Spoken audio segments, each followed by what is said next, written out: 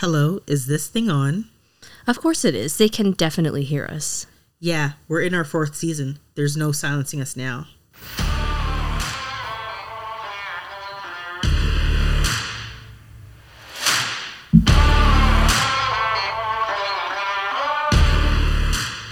Welcome to the Gritty Nurse Podcast, an unfiltered discussion on health and healthcare. My name is Amy Archibald Burley. And I'm Sarah Fung, and we are your podcast hosts. Please make sure that you subscribe to our new YouTube channel where you can watch our podcast in video format. Please hit the subscribe button. And if you're listening on Apple Podcasts, Spotify, iHeartRadio, or any other podcast platform, leave us a rating and review.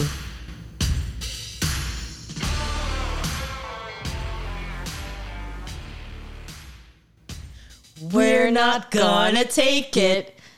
No, we're not gonna make it. We're not gonna take it anymore. What are we talking about today?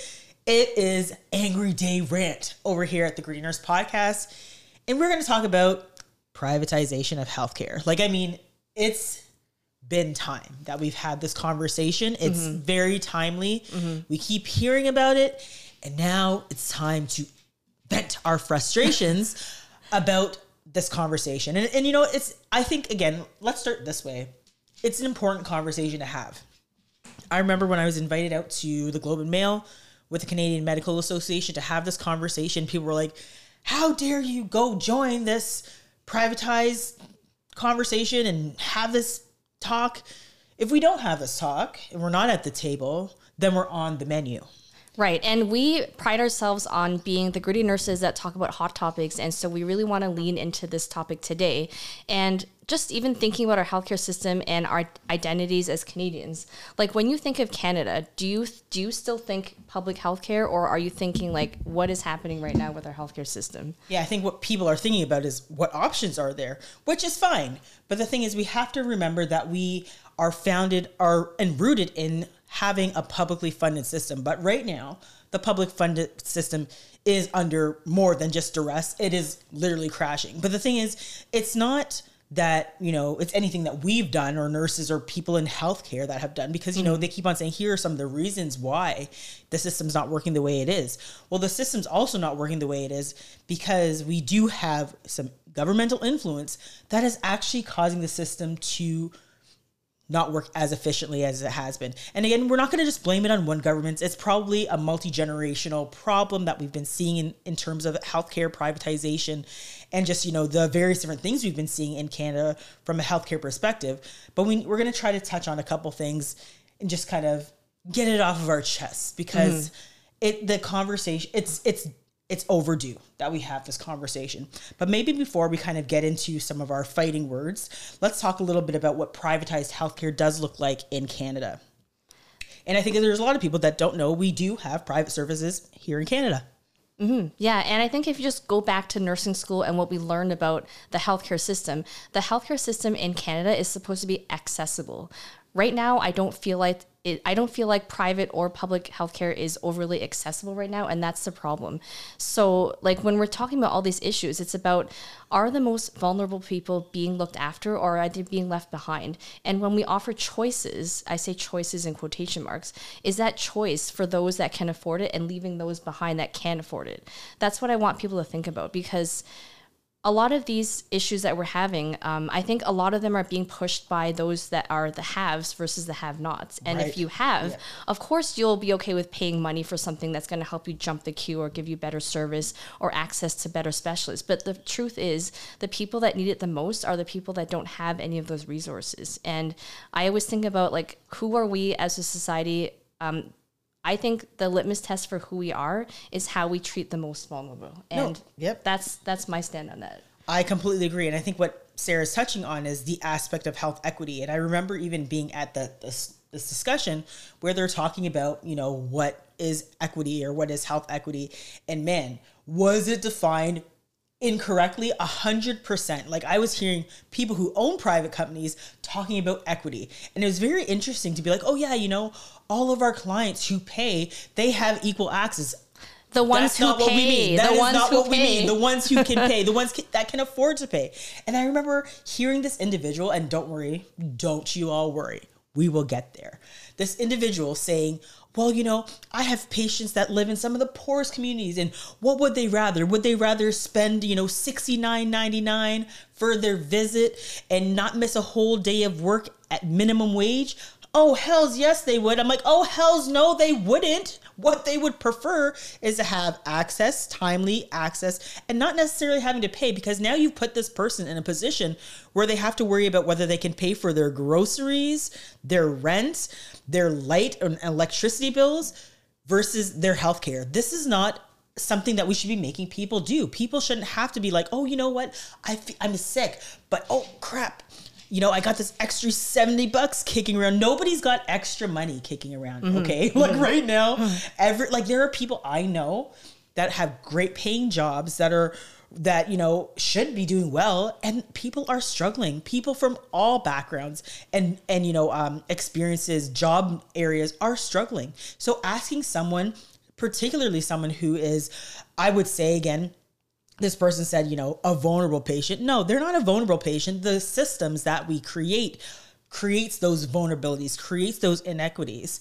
And we should never be saying, you know what, take care of yourself or pay your bills. Like that is unconscionable to me. But I think let's circle back to the whole idea of like, what are some privatized services here in Canada that maybe people don't understand there. Right. And I think that all of the listeners here that are not from Canada maybe don't understand that universal healthcare in Canada doesn't mean universal. So there are things that really have never been covered, such as dental care. Oh my God, right? dental care. Wait. Like eye exams are only covered if you're under 18, or I believe if you're a senior citizen. Yeah. Or if you have a certain medical condition that excludes you. So for example, my husband has a certain eye condition and he does not have to pay for eye exams, but that's again, the exception to the rule. Right. And then medications are only covered if you're an inpatient in a hospital. So let's say you go to a clinic or you go to a walk-in center or you see your family doctor and you need a prescription for something. That medication is usually not covered. So it's definitely not covering all medications. Don't even get me started on mental health, because that's pretty much non-existent. There are a lot of things that are not covered. If you needed specialized medical devices, for example, a lot of that's not covered either. So I think there's a lot of gaps in the system, and I see it just further eroding. Like I think I saw last summer, there was a lot of lab tests that very quietly got phased out. So patients that go for normal blood work, all of a sudden they're being asked to pay for this normal blood work that they never had to pay for before. And we just keep hearing about more and more that's not covered, but it's not necessarily making the news. And I think that's intentional. But we really need to be aware of what's happening to our healthcare system, and we need to stop what's happening, because the truth is, do we want to be a country where people are starting GoFundMes because they can't afford care, because they're going onto the black market for medications that are really just basic, like insulin? I hear about that happening all the time. And I think it's just, again, like you mentioned, we as like a society shouldn't have to have, you know, like an OHIP pocket binder book to be like, oh, you know, here's what should be covered. Because some of the things that we were seeing, again, were services that should have been covered, and certain private clinics were not covering them. Or I should say private clinics that are publicly funded. And again, that's a whole other thing, right? Like we'll kind of get into that too, but it's just like, you know, you shouldn't have to be this like navigator of the healthcare system to be like, okay, will I actually make sure that this service that is supposed to be covered by OHIP is actually covered? We've been hearing countless stories and seeing countless instances where people have actually paid for services that were covered by OHIP. Like, this is insane. And the fact that, you know, we continue to ask people to advocate for their healthcare system. I know we say this all the time, you know, you've got to advocate for yourself. But at what cost, and at what point that do, you know, the governments need to step up and cause some forms of accountability within the system? If we know that there are places that are charging for OHIP covered services and they're not getting penalized, that is a problem. That shouldn't be on the individual consumer. That should be on the government to be like, honey, you cannot be doing that, and that is wrong. And then they should be fining the holy shit out of them so they never do it again. These are issues that we need to be dealing with. And I mean, I can't imagine someone who's like spent $400, $500 out of pocket to now to get a phone call, be like, oh, sorry, that service was actually covered, but we charged you for it. Like, these are things that should not be happening. And the problem really, again, is that we don't have accountability structures, and that is hugely problematic in our system right now. Right. I remember hearing about that as well. And it took a lot of advocacy for this particular organization to admit that they had charged for services that should have been covered. And think about all that extra paperwork to then go back to every single person who was wrongly charged and then refund them for the money. Like, that is, again, just a waste of resources. And I just keep thinking about how, like, there's a certain politician who said you should never have to use your credit card, just your health card. Politician. I don't believe that's the case for these people. They definitely had to use their credit card for these scenarios. I just feel like, again, we're not taking accountability, and the people that are falling through the cracks, we're not seeing them all, because advocacy is something that you can do when you're in a place to do so. A lot of people that we're talking about, they're just trying to survive day to day.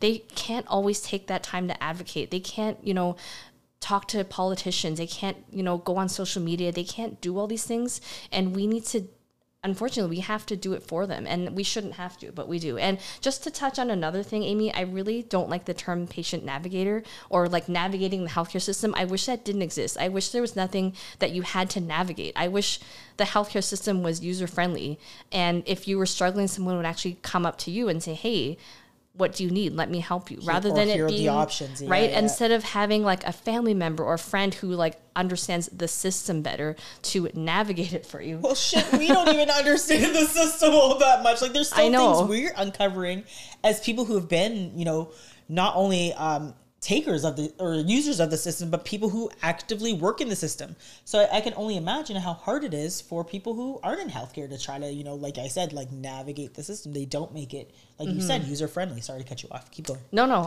that was all I wanted to say. And I think I'm using my quotation marks way too much today, but that's just how I feel.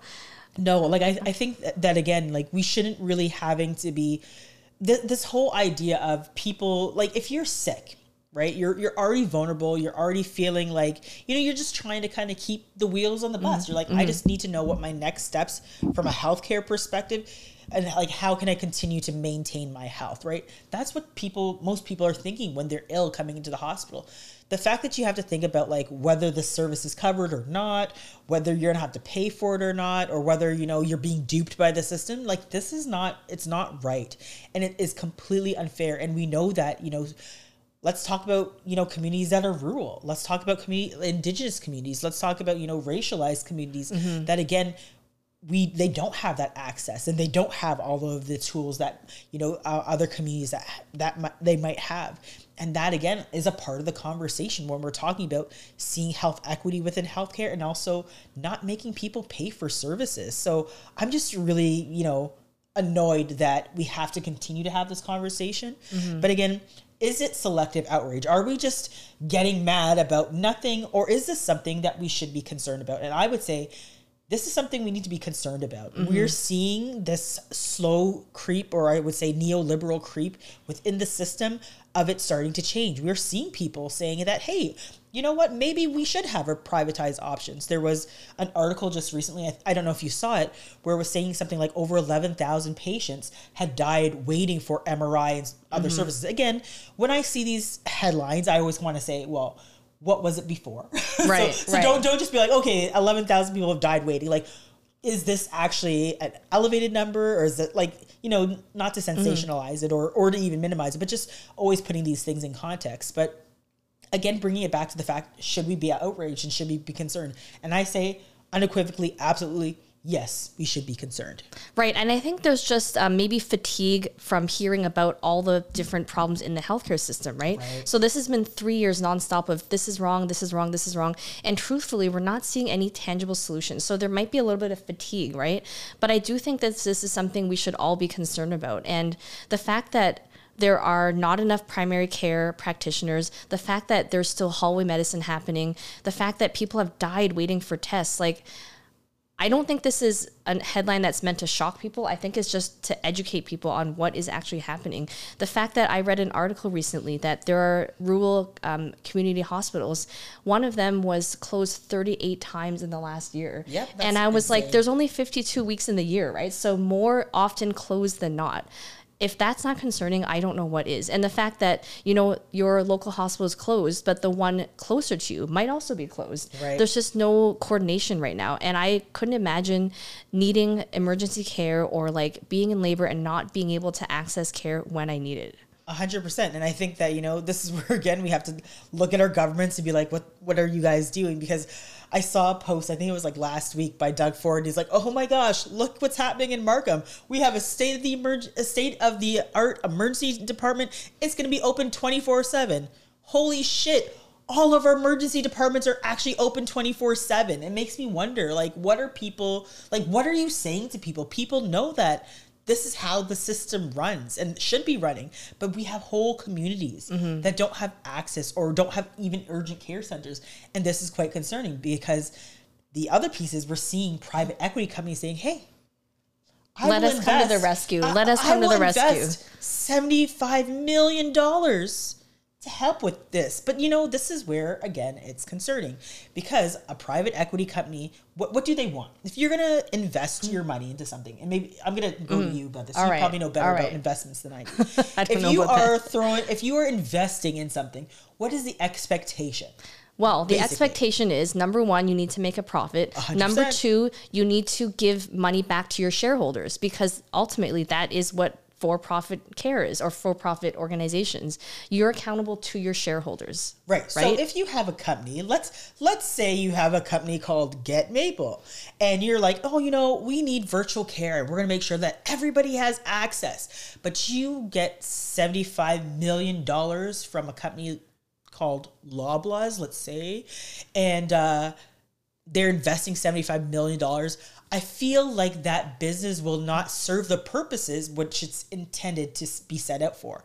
If the purpose is, you know, we need to increase access, we want people to be receiving timely, adequate care. One, virtual care is not the standard of care. It's great that we have these options. And I do agree that virtual care helps with bringing these, bringing and making things more accessible. But then we also talk about whether people have technology and the access to having those things available. Right.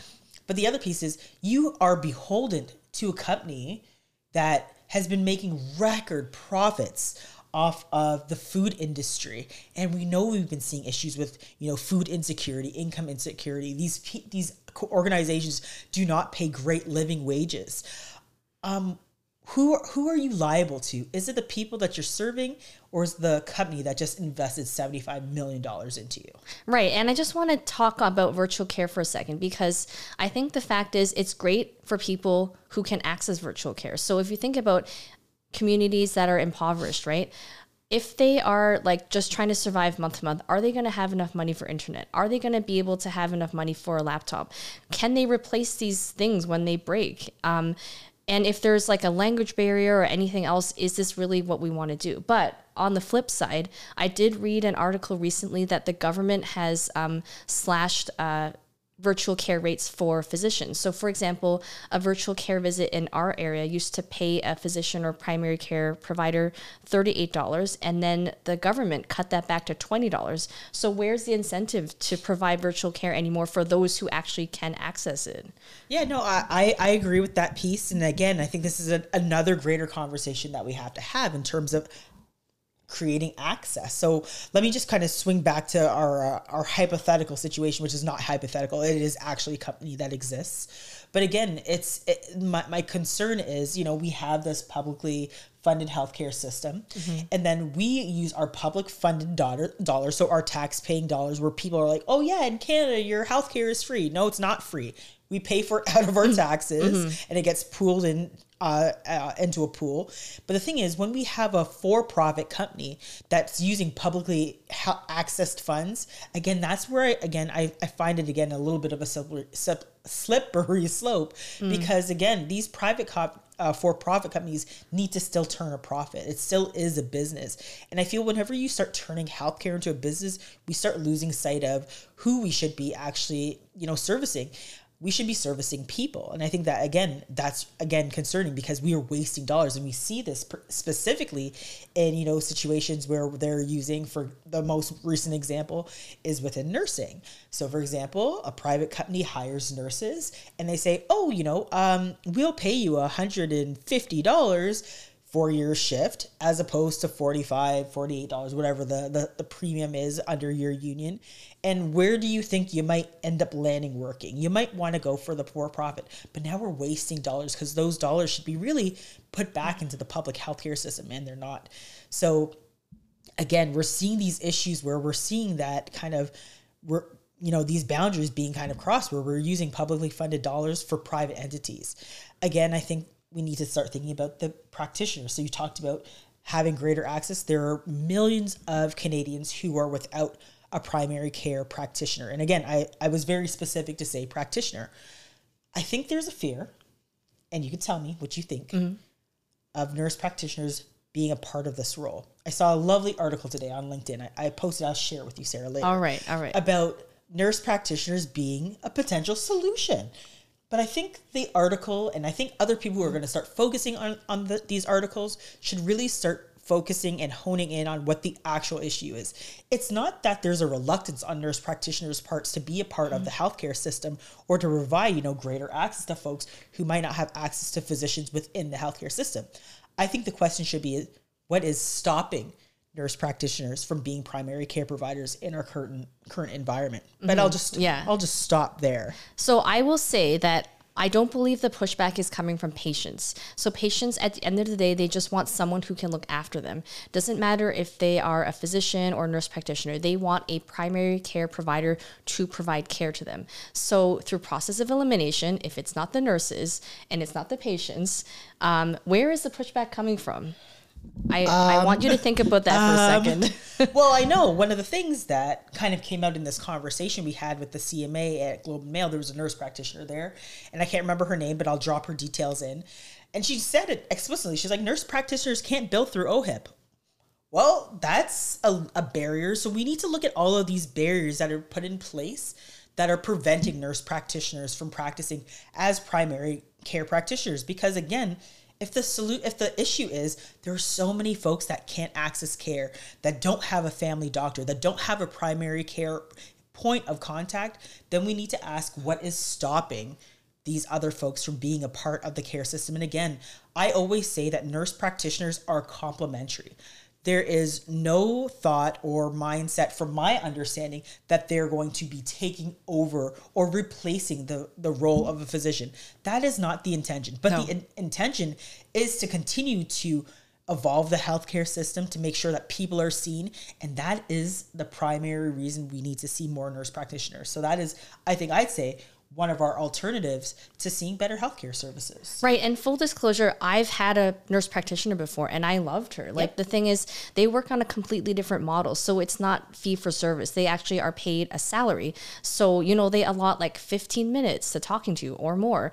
When was the last time you got more than 5 minutes with a family doctor? Like, let's be honest.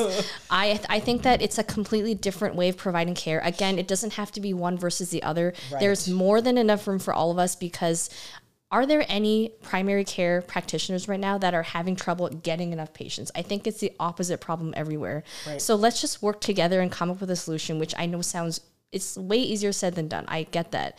But I do think it's worth looking into, like we said, the pushback is not coming from patients. It's not coming from nurse practitioners. We more than have the scope of practice to provide the care that's needed. So we really just need to be creative with these solutions.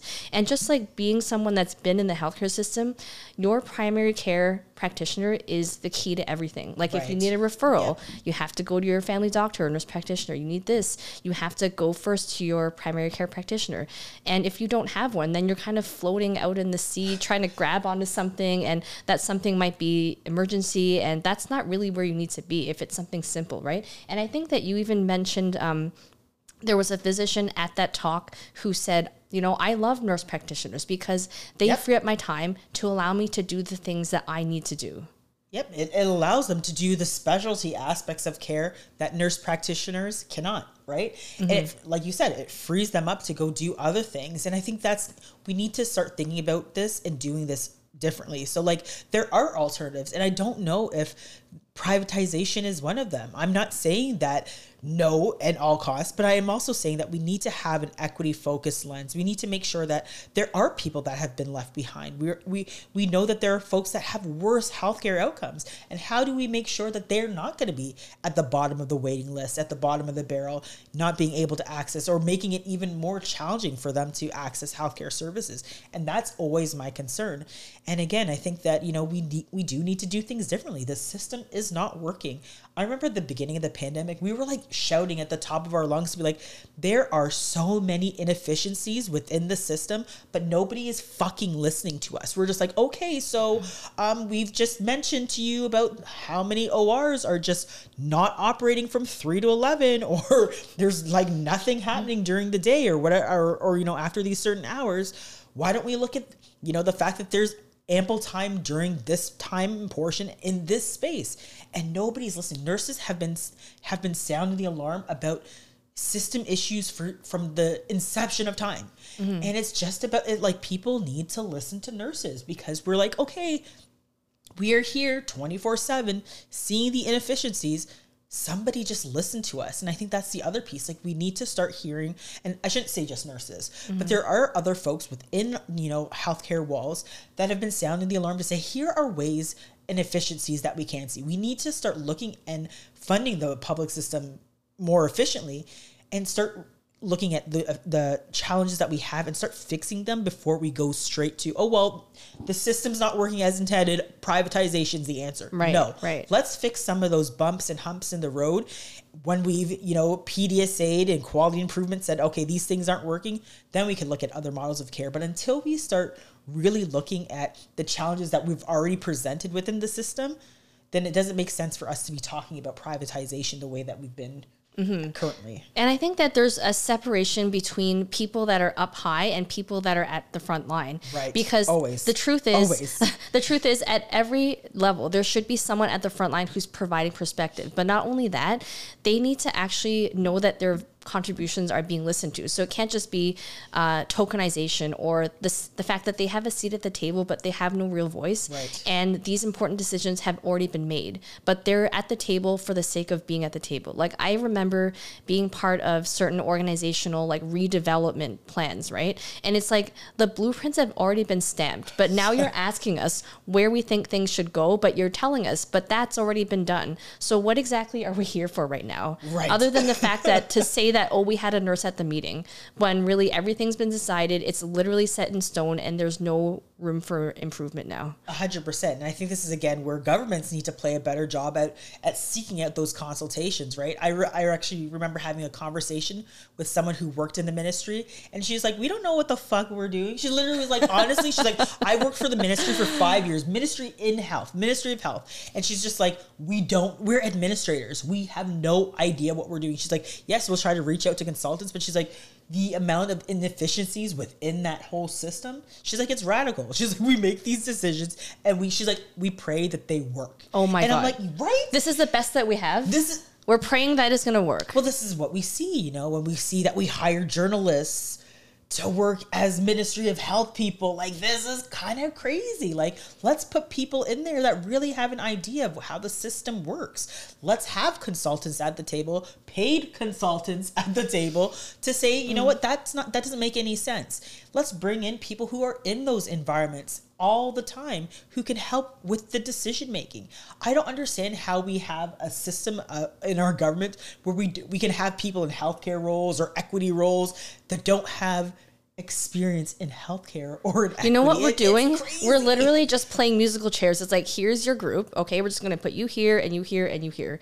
And even though you don't have any experience, this is your new role. Okay, so make it work. Yeah, but it's scary because then, this person's now in the Ministry of Health and they've never known anything about healthcare, but now they're making decisions for all Ontarians, all Canadians, people across the board about health without having that fundamental understanding. And then again, accountability. There is the real issue here is we have zero accountability structures in place to, one, make sure that the system is efficient, two, to ensure that people are receiving the care that they deserve, and three, that the money is not being wasted. we have an accountability issue. Like, we should have someone being like, oh yeah, this Minister of Healthcare is not doing what they're supposed to be doing. They haven't met their goals. They haven't met these quotas. Out they go, right? But we don't. We have no accountability structures. We don't have anybody looking at the books going, oh yeah, we're wasting money here when this system works better. Right? We don't have to reinvent the wheel. There are things out there that we know that are working really well. Why aren't we adopting them? Why aren't we having these conversations? Everything in healthcare is so siloed. Then of course we're going to be wasting lots of money because we're not doing the things that we should be doing. So again, we need to be looking at a system of accountability. Maybe we should have like an accountability minister of health that is saying, this is not working, and we got to start asking people. And again, it's just, we need to be concerned about the people that we elect. If they don't understand the system, they're not willing to understand, or they make promises like, oh, I'm going to end hallway medicine. And now we have bathroom medicine. We have non-traditional space medicine. These are quality and safety issues. I think about, like how we were in labor and delivery and maternal child. And what are the first things that we do? We go into a room before we even bring a patient in. We got to make sure all the safety equipment's there. So you're going to check your oxygen. You're going to check your, is your suction working? You're going to check. There are people that are sitting in rooms where they might have an emergency, where none of these things exist because they're in spaces that they should not be in.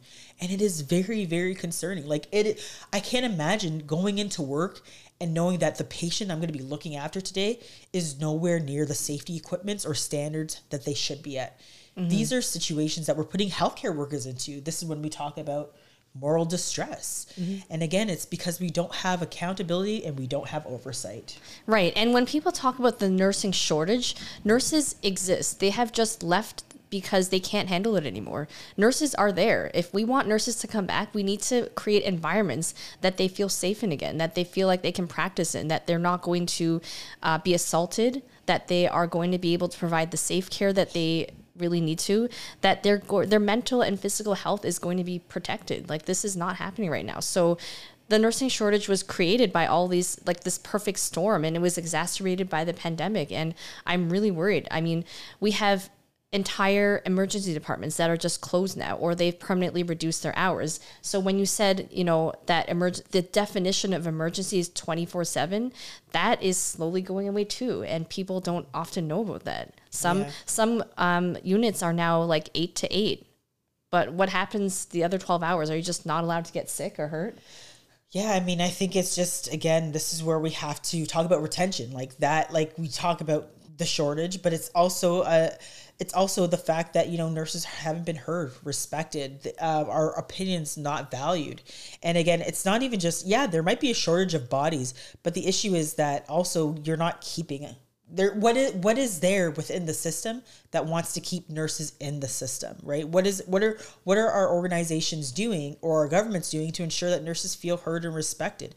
So it's not just a shortage issue, but it's an issue related to respect and feeling heard and feeling that we can be a part of the solution and a part of the change. You don't create those environments where we feel that we can be heard or respected, then people are going to walk away.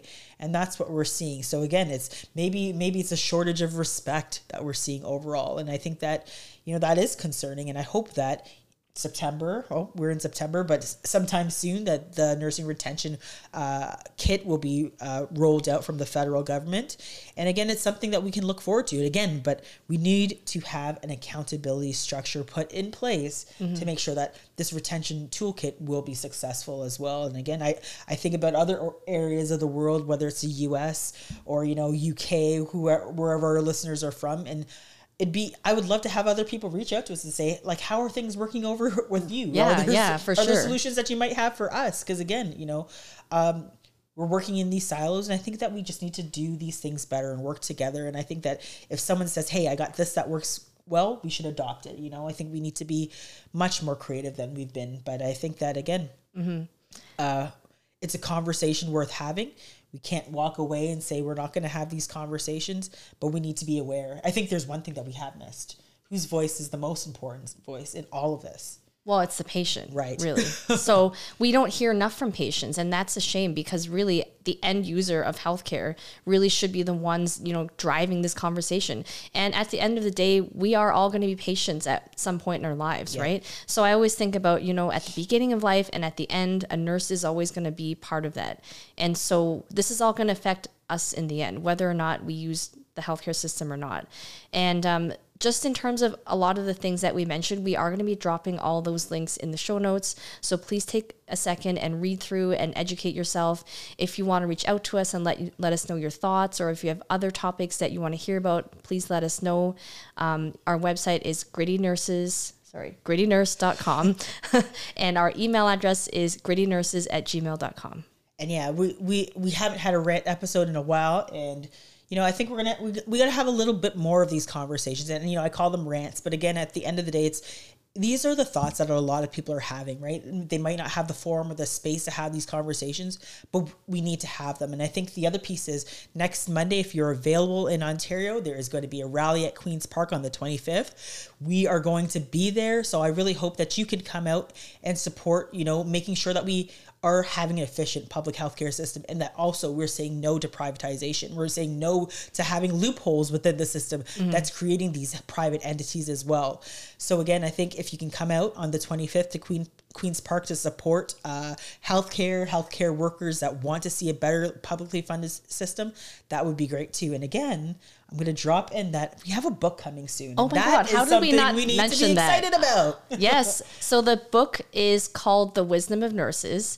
It's going to be released by HarperCollins. The date right now is April 2nd, 2024. So mark your calendars. Amy and I will be telling you a little bit more about this as the date comes closer, but definitely keep that in mind. If you want to learn more about nursing, or if you have a family member or a friend or a loved one that's a nurse, please consider getting this book for them. It's going to be amazing. Yeah, and I mean, as soon as we know when you can get it for pre-sale, we'll let you know.